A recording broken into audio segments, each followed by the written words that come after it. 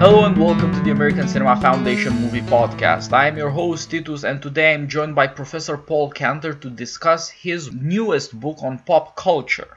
We will be talking today not about the American dream but the dark side of the American dream. We will talk less about happy ends and more about tragedy. This new book is called Pop Culture and the Dark Side of the American Dream, and it discusses, as the subtitle says, conmen, gangsters, drug lords, and zombies. It's a romp through American pop culture and actually American history, starting with the post-Civil War situation in Mark Twain's Huckleberry Finn, and going all the way to our post-9/11, post-Big Recession dark stories like Breaking Bad and The Walking Dead, which will be our special subject for today. Sir, thank you a lot for joining me again. It's wonderful to read the book and to see your insights about the relationship between tragedy and bad things happening in America and how the movies reflect on that and try to describe what's going on and to offer audiences something other than the usual Hollywood ending. Yes, I think you've put your finger on what distinguishes the book. I first want to say that I do believe in the American dream. I think it's a reality. There are a lot of books that try to debunk it, and I'm only talking about the dark side because I think the American dream has a real bright side. I think that's reflected in stories that turn the quest for the American dream into a tragedy. What I find really interesting is the American public is interested in the dark side of the American dream. Everyone wants to embrace it, and many people pursue it, but I give credit to our audience in America that they don't only want happy endings. It's a cliche. The term Hollywood endings suggests that our pop culture only wants stories to turn out happily, and certainly the majority of pop culture works do have a happy ending, but it's really significant, I think, the extent to which a broad public that is rarely given credit for its intelligence or its artistic sophistication has turned to stories that really raise profound doubts about the viability of the American dream and bring out its tragic potential. I cover Huckleberry Finn and the Godfather films and Breaking Bad and Walking Dead, but I could have done many other things. The Great Gatsby is a great story of the tragedy of pursuing the American dream. Orson Welles' Citizen Kane would be another example. Or we could go back to Captain Ahab and Moby Dick, who's a very representative American figure, someone in the whale business, which is to say the oil business, a character like Thomas Sutpen and William Faulkner's Absalom. Some of the greatest works in American literature, contrary to popular opinion, have been tragic in nature, and that's what I wanted to pursue in this book. Yeah, in fact, it's only the arrival of Hollywood and then of television that really cemented the popular taste for happy endings and brought a new conformity to culture, but at the same time allowed for other institutionalized forms of storytelling that are really grimmer or more serious about hard stuff or even evil. Nowadays, it's very hard to imagine stories that don't have a happy end that would be very popular, which is somewhat unusual, but at the same time, the biggest blockbusters actually do include incredibly horrible stuff going on, and so in some way the audience now prefers a combination of comedy and tragedy. It's not simply happy endings, it's not simply moral characters doing moral things, so to speak. But this combination doesn't necessarily clarify the issues, what it is that sends us looking for the dark side of the American dream. You and I have already talked about The Godfather, there's a great example, and even Huck Finn to some extent, but we didn't get much of a chance to talk about Breaking Bad and The Walking Dead or the apocalypse genre that's now so popular. So I thought, sir, we would start there and look at achieving in this new global economy and the insecurity it breeds in America in this new criminal light and the possibility of an alternative to this world entirely with Breaking Bad and The Walking Dead respectively. Yes, I do think they correlate with their time period. Breaking Bad covers the years 2008 to 2013. Walking Dead is still going on. But one of the things I noticed about Breaking Bad, really central issue is health insurance. All the characters' problems follow from the fact that they have trouble with their health insurance, and they find if they like their doctor, they can't keep their doctor. Walter White's problem, gets cancer, and can he cover all the hospital bills? His brother-in-law, Hank, ends up in a wheelchair, and his wife's worried whether her insurance will cover that, and so on in the show. And it was, of course, the signature issue of the Obama presidency. And it's really, in a way, ironic and in a certain sense profound that the show focused on that. It is, of course, the very heart of middle-class insecurity, and that's what that show dealt with. Well, we'll get to Walking Dead a little later in this regard, but I felt the show captured perfectly its own moment of history and the kinds of anxieties that had become prevalent in the U.S., and also, in light of the economic downturn, the emergence of an underclass in America, Breaking Bad, symbolized by the meth addicts. And by the way, here is a link to The Walking Dead, because that show, too, dealt with the rural poor, the people in effect in Appalachia. In a way, both shows dealt with the new crises people were undergoing because of an economic downturn. In Breaking Bad, the way I found it best to conceptualize it was in terms of the classic American superhero myth. Walter White is like Superman. He has a dual identity. Yep. He is very much Clark Kent. By day, a mild-mannered character, a milquetoast. Everyone orders him around. No one gives him a second look. Women don't give him a second look. His students treat him with contempt. But by night, he's Heisenberg. You can call him a supervillain if you want. He's also a superhero, though. There's even a certain sense he undergoes a costume change. Like Superman, he puts on that pork pie hat, and suddenly he's Heisenberg. And I think that thinking of it in terms of the superhero myth gets to the emotional heart of this series, and why I think a lot of people responded to it as powerfully as they did, that it reflects one of the great American fantasies, that everybody thinks you're nobody and you're downtrodden, but secretly you're this great superhero, and you have these superpowers. I think the show reflected broad-based frustration in the middle class in America, especially the male middle class, that people weren't achieving fulfillment, that they'd settled into a kind of middle-class rut. And that, by the way, has always been the tension in the American dream. On the one hand, it is very much a middle-class concept. What America offers is financial success, financial security, you work hard, you support your family that way. And that's all very good. And again, it's one of the most admirable things about America, that it has made that way of life possible to so many people. But ultimately, there's something unfulfilling to it in its very ordinariness. And indeed, on one hand, the American dream has been very democratic, holding up a way of life that is hopefully available to all. On the other hand, there's been an aristocratic component in the American dream, namely to be the best and to recapture something of what had been aristocracy in Europe. And aristocracy means rule of the best in Greek. The American middle-class dream has very easily turned into the dream of the tycoon, the big businessman, striking it rich. And this is embodied in many elements of American mythology, all the way from the California gold rush to the Silicon Valley .com boom. And I think Walter gets caught between those two aspects of the American dream. On the one hand, he seems to have achieved a decent level of success. He lives in the suburbs. He's got 2 cars. He's got a wife and 2 children. He's educated. He has a respectable job as a high school teacher. But we learn in the backstory that he really was a Nobel Prize-level chemist. He even has a little plaque in his house for contributing to research that ultimately led to a Nobel Prize. He didn't get it, but he's linked to it, and that's his great frustration. He originally helped found a high-tech company called Gray Matters, and therefore could have pursued that aspect of the American dream. The company he helped found is worth over $2 billion, and that's obviously a source of frustration to him. So this whole business of Heisenberg, well, first of all, he can imagine himself into being Werner Heisenberg, a Nobel Prize-winning physicist.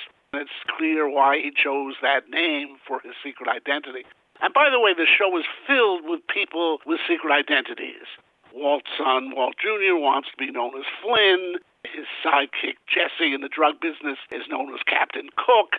the head drug dealer in the Southwest, Gus Fring, masquerades as the owner of a popular fast food chain called Pollos Hermanos. So it does a great job portraying a world where everybody's frustrated and where they are not happy with who they are, and so they fantasize themselves into another role. And again, that's the great superhero myth in American culture, and here we see the dark side of it, that the role-playing actually in most cases is a form of criminal role-playing, and it's in fact duplicity.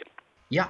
Of course, you should be a believer in the American dream. You have lived it. I also am a believer in the American dream. But looking at it from the outside, you do notice a lot of the things that you're talking about and that are going on in Breaking Bad. To start with, America is the middle-class nation. Uniquely, it's defined by it, but the middle class on closer inspection turns out to include people who pretend to be but aren't, like the criminals whose secret identities are supposed to make them seem normal. And this turns out to include Walter White, but also the people who are in it and want to get out, which Walter White is also, which every kid who wants to be a celebrity is, which every kid who was a weirdo and couldn't fit in and decided to run to Silicon Valley, that's what they did too. So the middle class includes these certain instabilities. These identities are not for life. You could get out. Is there anything out there that would make it interesting to you? And so in terms of the American dream, the question becomes, is it that sometimes it isn't working out and we gotta fix it? Or is it that by its nature it's restrictive and there's going to be people who are trying to break off the chains of respectability, of being a law-abiding citizen? And in the modern economy, this becomes not just the problem of one individual like Walter White. It also becomes, as you put it, the problem of a lot of people who are poor and feel that the system has failed them. And they don't really know that they have any better options.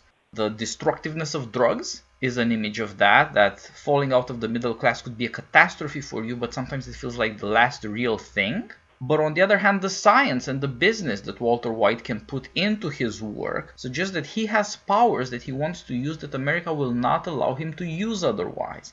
As you said, he got close to being famous and respectable. He got close to being successful, but it didn't work out. What is he supposed to do?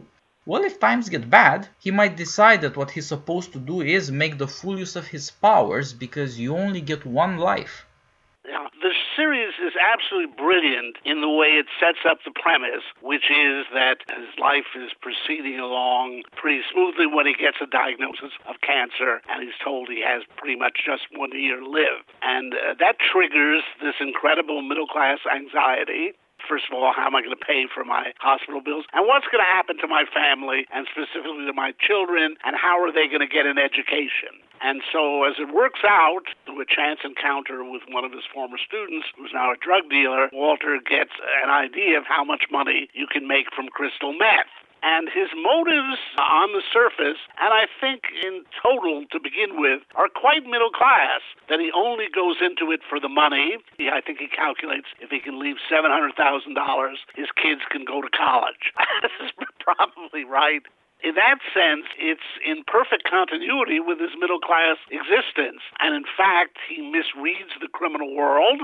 He thinks it is just a business. He thinks he can rationalize with these criminals he's dealing with, not understanding that characters like Crazy 8 and Tuco are from a different world. They are violent men. They don't just listen to reason. They get very proud about things. They're very aggressive. And so sometimes they will kill people just because they're nasty, proud, and aggressive, and not because they're making a rational economic calculation. It's kind of a source of comedy in the early episodes that Walter thinks he's just entered a business world, and gradually he discovers what the criminal world is.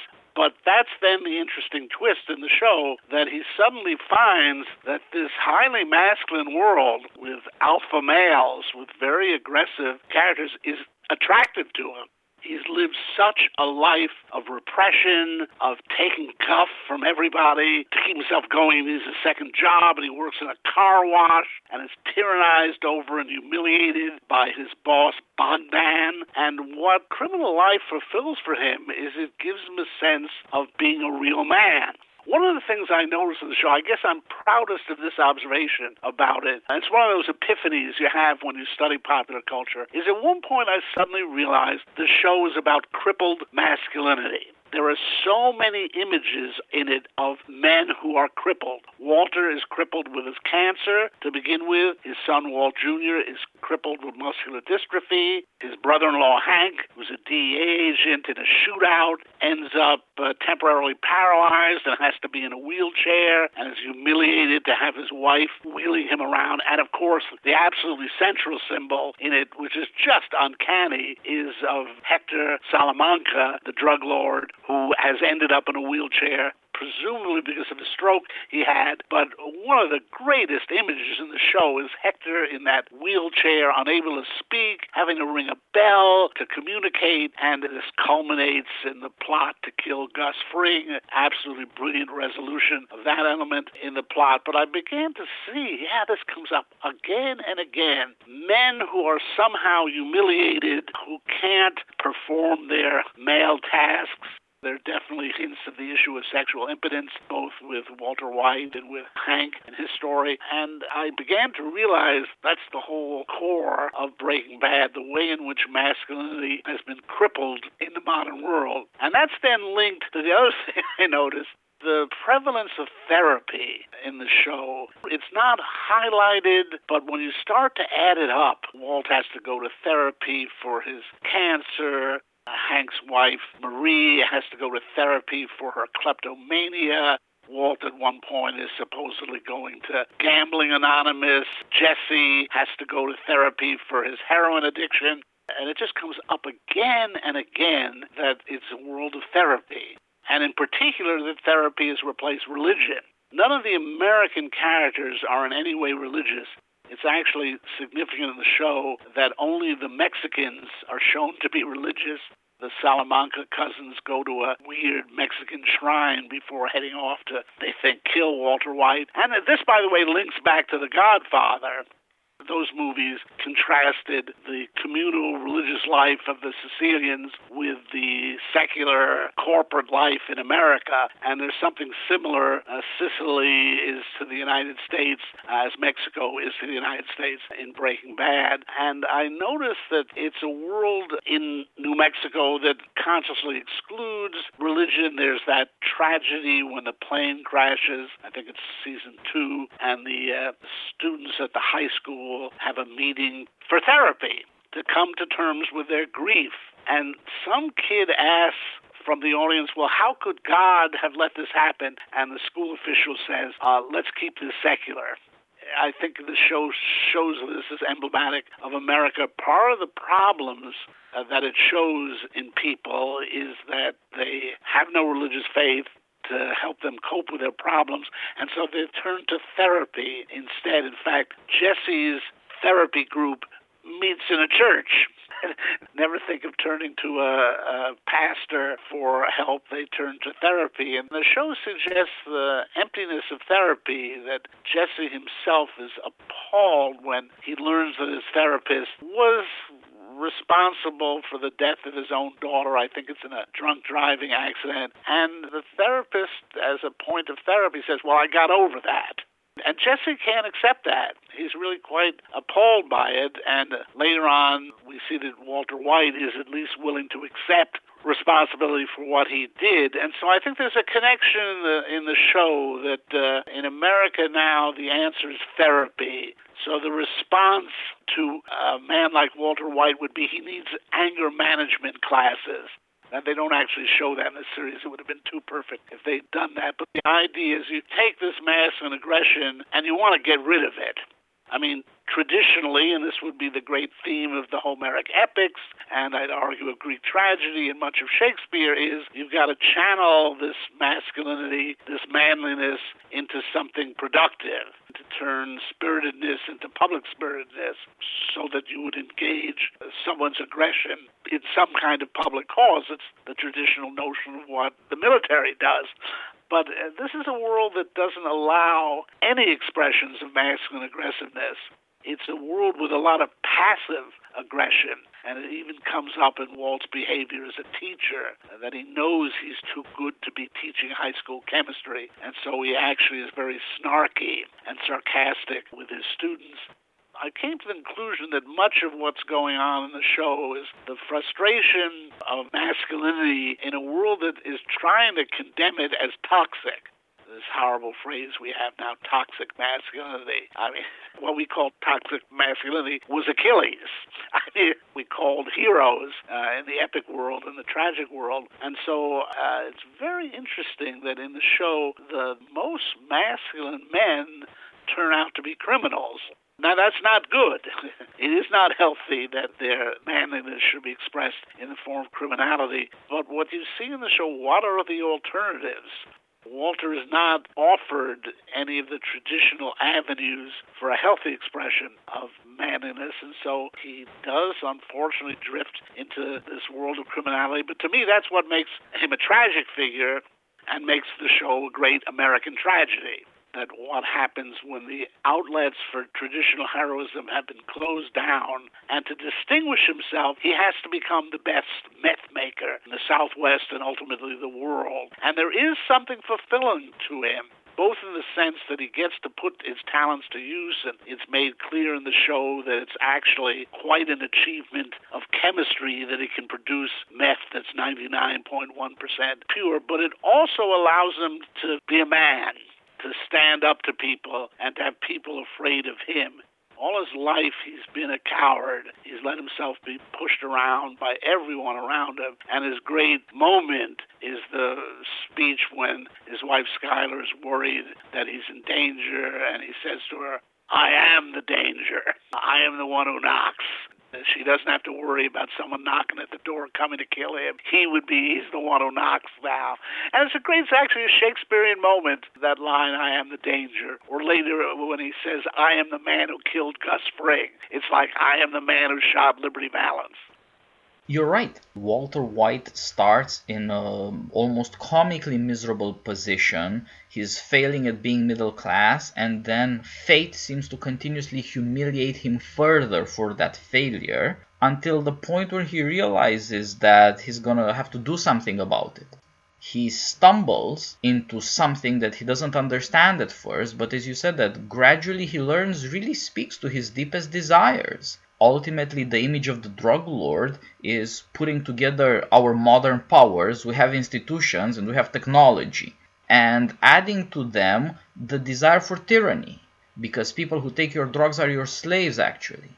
Their payment to you does not have simply the character of a contractual exchange in a free market. You're taking the life out of them, and this is therefore Walter White's revenge on a world that would not have him respectable, dignified, honored on any other terms. And it also shows precisely modern powers like technology and institutions put to a bad use. But these are of course also the institutions that fail him when he gets sick, that fail a lot of people, of course, especially poor people in America, who do not have access to the institutions and technology that other people do have access to. In a certain way, the class division now means who gets to live longer. That's what gives the story not just the personal problem of Walter White, but where he fits in America. As he falls down from the middle class and he faces this humiliation, in a certain way he takes on the anger of lower class white people, and indeed any people in America who look at America, at American success, at the American dream, as we say, from the bottom up there, who have to admire other people as though they were on pedestals, and therefore who feel that their sense of equality has been insulted.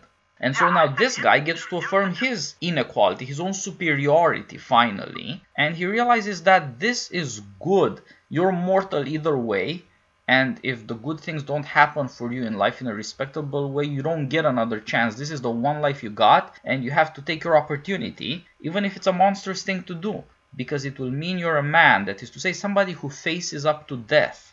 You will no longer be shackled by institutions and technology that play on your fear of death, on your need for safety. That's a very good way of putting it, and I'd like to focus on the idea of institutional failure, because I think we'll see it's very similar in Walking Dead.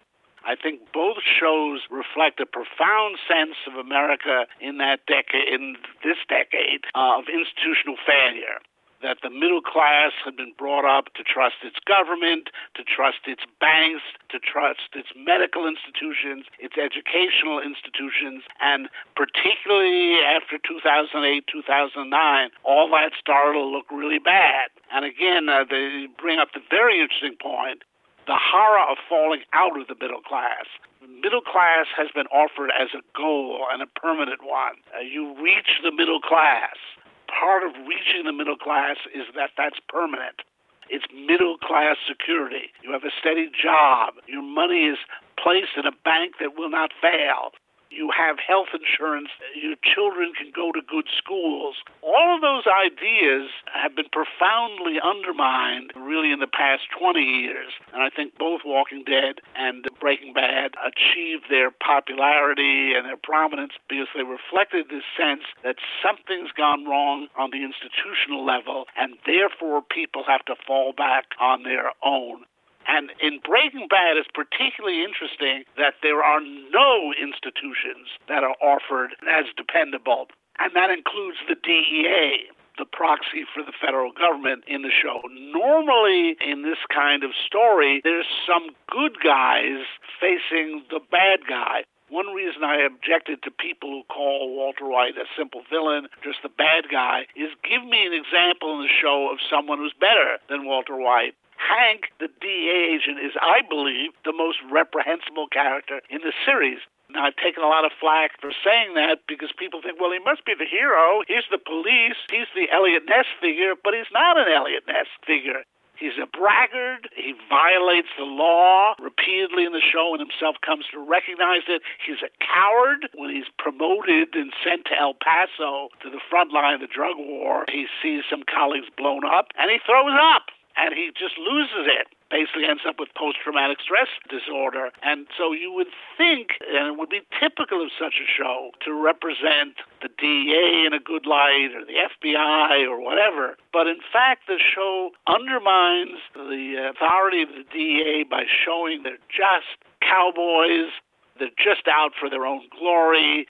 They disregard the law. Unfortunately, we have Saul Goodman there, the great lawyer, to point out when the DA is violating Walt's constitutional rights and so on. So you would be very hard-pressed in Breaking Bad to find any institution that holds up to any kind of critique. And that, to me, is very basic to the series. And again, it's related to The Walking Dead. And it's particularly reflected in what I'll call the Wild West aspect of the show. This is something I trace everywhere in my book. Basically, I connect the American dream to the Wild West. So I was particularly surprised to figure out in the Godfather movies that Las Vegas is the Wild West. Like all good American stories, the Godfather stories ultimately say, go west, young man. But Gilligan brilliantly exploits this in Breaking Bad. He uses the New Mexico setting.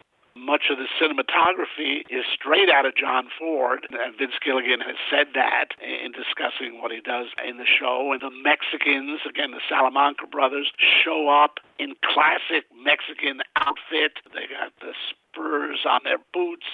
And there's a strong sense that what has happened to Walter White is he began in suburban Albuquerque and he ends up sort of in Monument Valley of John Ford, where suddenly he's in a much more elemental and primal environment where men are men and they face each other mano a mano. There are scenes in the show that are quite self-consciously staged as gunfights. And so the show reflects something that, again, we can talk about in Walking Dead. What it recognizes is a breakdown in institutional order, and that's terrible. And it makes life really miserable for a lot of people, and it's threatening and it's dangerous. On the other hand, it is liberating. The safe domestic order that Walter White had been living in all his life was also stifling for him and really bundling up his energies and not giving them self-expression. So the breakdown in order, which leads him into the criminal world, does open up a series of possibilities for him. Now, again, as I always have to say, I'm not recommending going into the meth business, and I think the show does a great job of showing how horrible meth addiction is. that episode Peekaboo is the greatest anti-drug commercial ever filmed. But it is paradoxically and tragically true that this kind of breakdown in institutional order does allow for the release of certain human possibilities that had been dammed up. And again, this is why the Wild West figures so prominently in American popular culture. It is where we turn for our Homer, for our Homeric heroes, who, by the way, lived in a lawless, non-political world in just the sense the Wild West was. And we consistently look to the frontier in our pop culture mythology to find a place and a time when people could be heroic because they had to be self-reliant. And that's the point about Walter White, that having been the utterly dependent person he was, incapable of standing on his own or making his own decisions. Personally, I think that's why he lost out in the high-tech company, that he wasn't up to the courage you need to be an entrepreneur. He thought, I'm a great chemist, I've got the science, I can be a businessman, but what he's lacking, I'm guessing, is the courage of putting his money at risk. So he allowed himself to be bought out for $5,000 in a very middle-class way. $5,000 is $5,000. What do you think, this company is going to be worth $2 billion someday? It takes a real entrepreneur to have the courage to pursue that. So anyway, in that sense, he does even become entrepreneurial by going into the drug business. He starts to think like an entrepreneur. Well, what does the public want, and how can I produce it, and how can I produce it cheaper, and so on. So that's the sense in the series, and I think a lot of other series at the time, particularly the apocalyptic narratives, that this is the way you free something in the human soul. Yeah, I think that is exactly right. It's not just that the system isn't perfectly tweaked or it makes mistakes and we have to adjust the system and the institutions and get more tech and then we'll be happy. The truth is that some parts of what we want, we simply cannot get within the limits of middle-class life. And presumably some of them just cannot be had because you would have to end up like Walter White, a tyrant. A lot of the tension in the show has to do with that, how attractive tyranny is, to face danger to get what you want finally, but also how fearful it is and how it corresponds to our own dark desires and our nightmares, to be frank. And you're perfectly right that the setting for that in America is always the Western. The Western starts with, James Fenimore Cooper and The Last of the Mohicans back when the frontier was on the Ohio, but it's always allowed Americans to see one side of this frontier is civilization, on the other side, nature. And that allows for the revelation of more possibilities that speak to us than we can actually have in our societies. They reveal certain things about us that then we will have to deal with if we realize what they truly are. Reading your chapter on Breaking Bad, the thing that struck me more than anything else is that Walter White is basically Hank Morgan. This is a Connecticut Yankee in King Arthur's court, another tech-savvy guy who's manlier than he realizes. I mean, Hank Morgan in Mark Twain's book ends up in the past because he gets knocked out because he got into a fight. He's not just the engineer he presents himself as. He's actually a very spirited guy, secretly as it were. He's not aware of it himself. But he goes back into a past, in this case the past of the Western, where he can be the boss, where he doesn't want to take guff anymore, and he doesn't have to now, where he can use his unusual scientific powers to boss everybody else around. That's wonderful. That's the best interpretation of Connecticut Yankee King Arthur's Court I've ever heard, and I've come up with one myself, and yours is better. Indeed, we should mention that my chapter on Breaking Bad is called The Macbeth of Meth, and the actual chapter is a systematic comparison of Breaking Bad with Shakespeare's Macbeth. It's always been a dream of mine as a Shakespeare scholar to write an extensive essay comparing a Shakespeare work with a pop culture work, and I managed to do that here, and I leave it to readers to see how I work this out. But it really confirms just what you're saying, that I chose a Shakespeare work, which is about tyranny and about a tyrant who ultimately thinks he can achieve power over nature. And what's really interesting that you brought out is that there's a tyrannical impulse in Walter White that is repressed as long as he lives in the middle-class world, but is awakened when that order dissolves. One way of looking at this, going back to the American dream, and again, I try to use this book to conceptualize both the nature of the American dream and what's problematic about it. As basically conceived, the American dream is thought of as not a zero-sum game.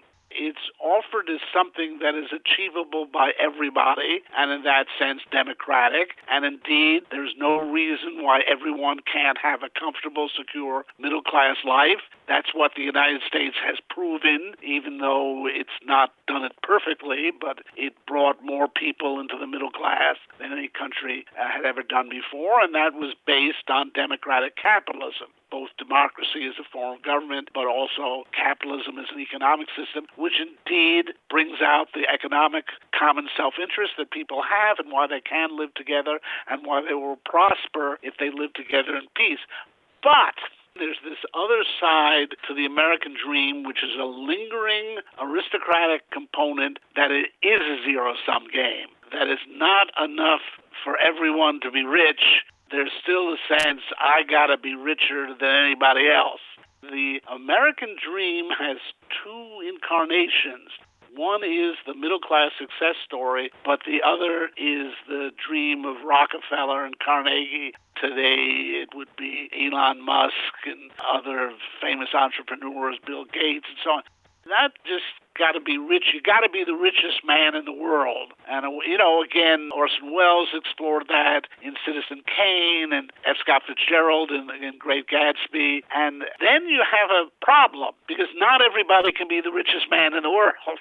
And indeed, you see that there is this element that produces tyranny. That element is still in the human soul in a liberal democracy, and you see people who seek tyranny in the form of monopoly and various forms of big business.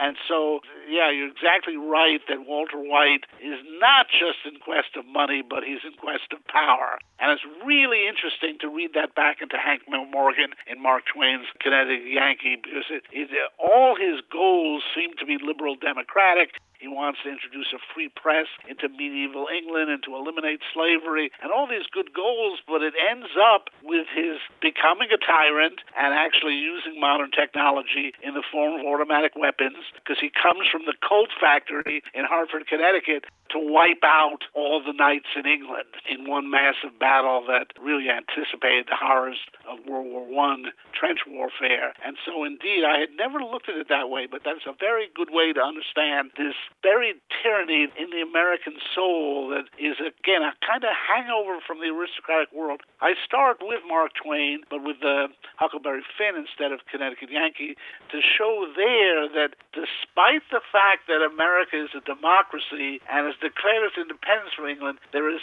still this fascination with the old world aristocracy. Twain sees it in the notion of Southern aristocracy, which he treats as a completely phony aristocracy because it's based on a particularly virulent form of slavery. And he really goes after Anglophilia in America. He's got these two con men. That's how I begin the book, with con men, the king and the duke. And they dupe a really credulous American population into the ridiculous idea that one of them is Louis XVII from France and the other is the Duke of Bridgewater, or Bilgewater as it comes out in the work. That's Twain's comment on that. And he had this sense, it really annoyed Twain, that America had not really declared its independence from England, that it was still too fascinated with England and aristocracy, and he saw that that was still at work in the American soul. And so much of our rhetoric is still aristocratic in pop culture. We had Duke Ellington and Count Basie. It's in our sports. Babe Ruth was the Sultan of SWAT, and everybody's the king of this or the queen of that. And in a way, it evolves into the drug lord. Yep. The fact that we use this term drug lord. In a way, that's what Walter White becomes, a drug lord. That's the sense in which it is fulfilling to him. In a world of middle-class democratic mediocrity, the only way he can achieve aristocratic status is as a drug lord. That's what I would say is his tragedy. There's a kind of misdirection of his heroic impulses. But it's clear ultimately, and he confesses it at the end, that he enjoyed the power of it. And the moment when he says, "Say my name," that he's made a name as Heisenberg. So I never thought of linking him up with Hank Morgan, but that works very well. I wish I had a chance to rewrite my chapter now, but it's in print. Yeah, so for us to have the middle class life, for us to have some kind of security and some good things, we have to work for it. Now, the problem with that is that the work is inherently competitive and somewhat uncertain. You don't know what's going to produce value. You don't know which way the popular taste will turn. You don't know what is going to pay off. You have to take a lot of chances, but for no clear results. And so this creates a mass desire for safety, but it also creates a certain sense of humiliation and resentment at missed or lost opportunities, and it encourages people to distinguish themselves as much as possible, if it is at all possible, to look like they're a different species from the common American. Hence the interest in American entertainment elites to parade themselves as aristocrats, which was typical in silent Hollywood, and as English aristocrats in talkies Hollywood in the 30s and 40s, or nowadays some celebrities just transform into freaks of various kinds to show that they are from a different species, they live in another world, that they don't play by the rules of middle-class society, and that they deserve all the gawking, all the attention, all the deference. Celebrities are almost expected to be prima donnas, to have diva behavior, as we say. Now, prima donna means first ladies from opera. Diva actually means goddess. There is this deep desire. Our celebrities are our vaguely caricatural versions of Greek tragic heroes. Larger than life, commanding attention, splendid above all. But splendor is one thing and power is another, and there's an entire other class of people who decide to get power in order to be distinguished, in order to finally get the honor that they believe they deserve. A democratic society is inevitably envious of people who want to distinguish themselves, but that only makes people want it more. Hence the billionaires in various lines of business who can never stop, who don't know how to be anything else because they want to be the thing that they are, that gets so much power. It doesn't matter exactly what the money involved is, but the power involved is very important. It ends up defining them, so they'll do it till they die. They never go away. In a way, it's a problem with boomer America now facing all these generational conflicts in public because nobody wants to go away. People want to die in power. You have politicians in their 70s hoping to finally make it. They never go away. Well, it's interesting because one of the things I make a point of in the book is that the creators of these various works about the American dream have, by and large, lived the American dream themselves. Samuel Clemens came from very low origins and made himself into Mark Twain, in some ways one of the first international superstars. Then I have a chapter on W.C. Fields. Same thing, a man born in very humble circumstances as William Claude Dukenfeld became W.C. Fields. Imposture is one of the great themes, and double identities is one of the great themes in my book, Walter White being another example of that. And so in many cases, particularly once you get to Hollywood, these creators have themselves lived this incredible upward movement. They've come from basically nothing to becoming great celebrities, but they're very aware of the fragility of the celebrity. They tend to be very afraid that they'll end up at the bottom again. In some cases, Twain went bankrupt. Coppola, I don't know if he technically went bankrupt, but he certainly came close. And so Hollywood really is the epitome of what you were talking about. An entrepreneur has to anticipate the taste of the public. And the public is fickle, and so you can be on top of the world one day and down at the bottom. And nowhere is taste more fickle than in the world of popular culture.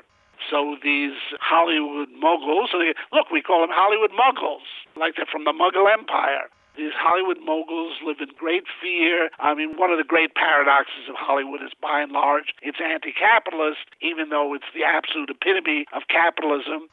And one of the reasons, I think, is that these Hollywood moguls are terrified of capitalism. It's put them where they are today because, indeed, they did something right.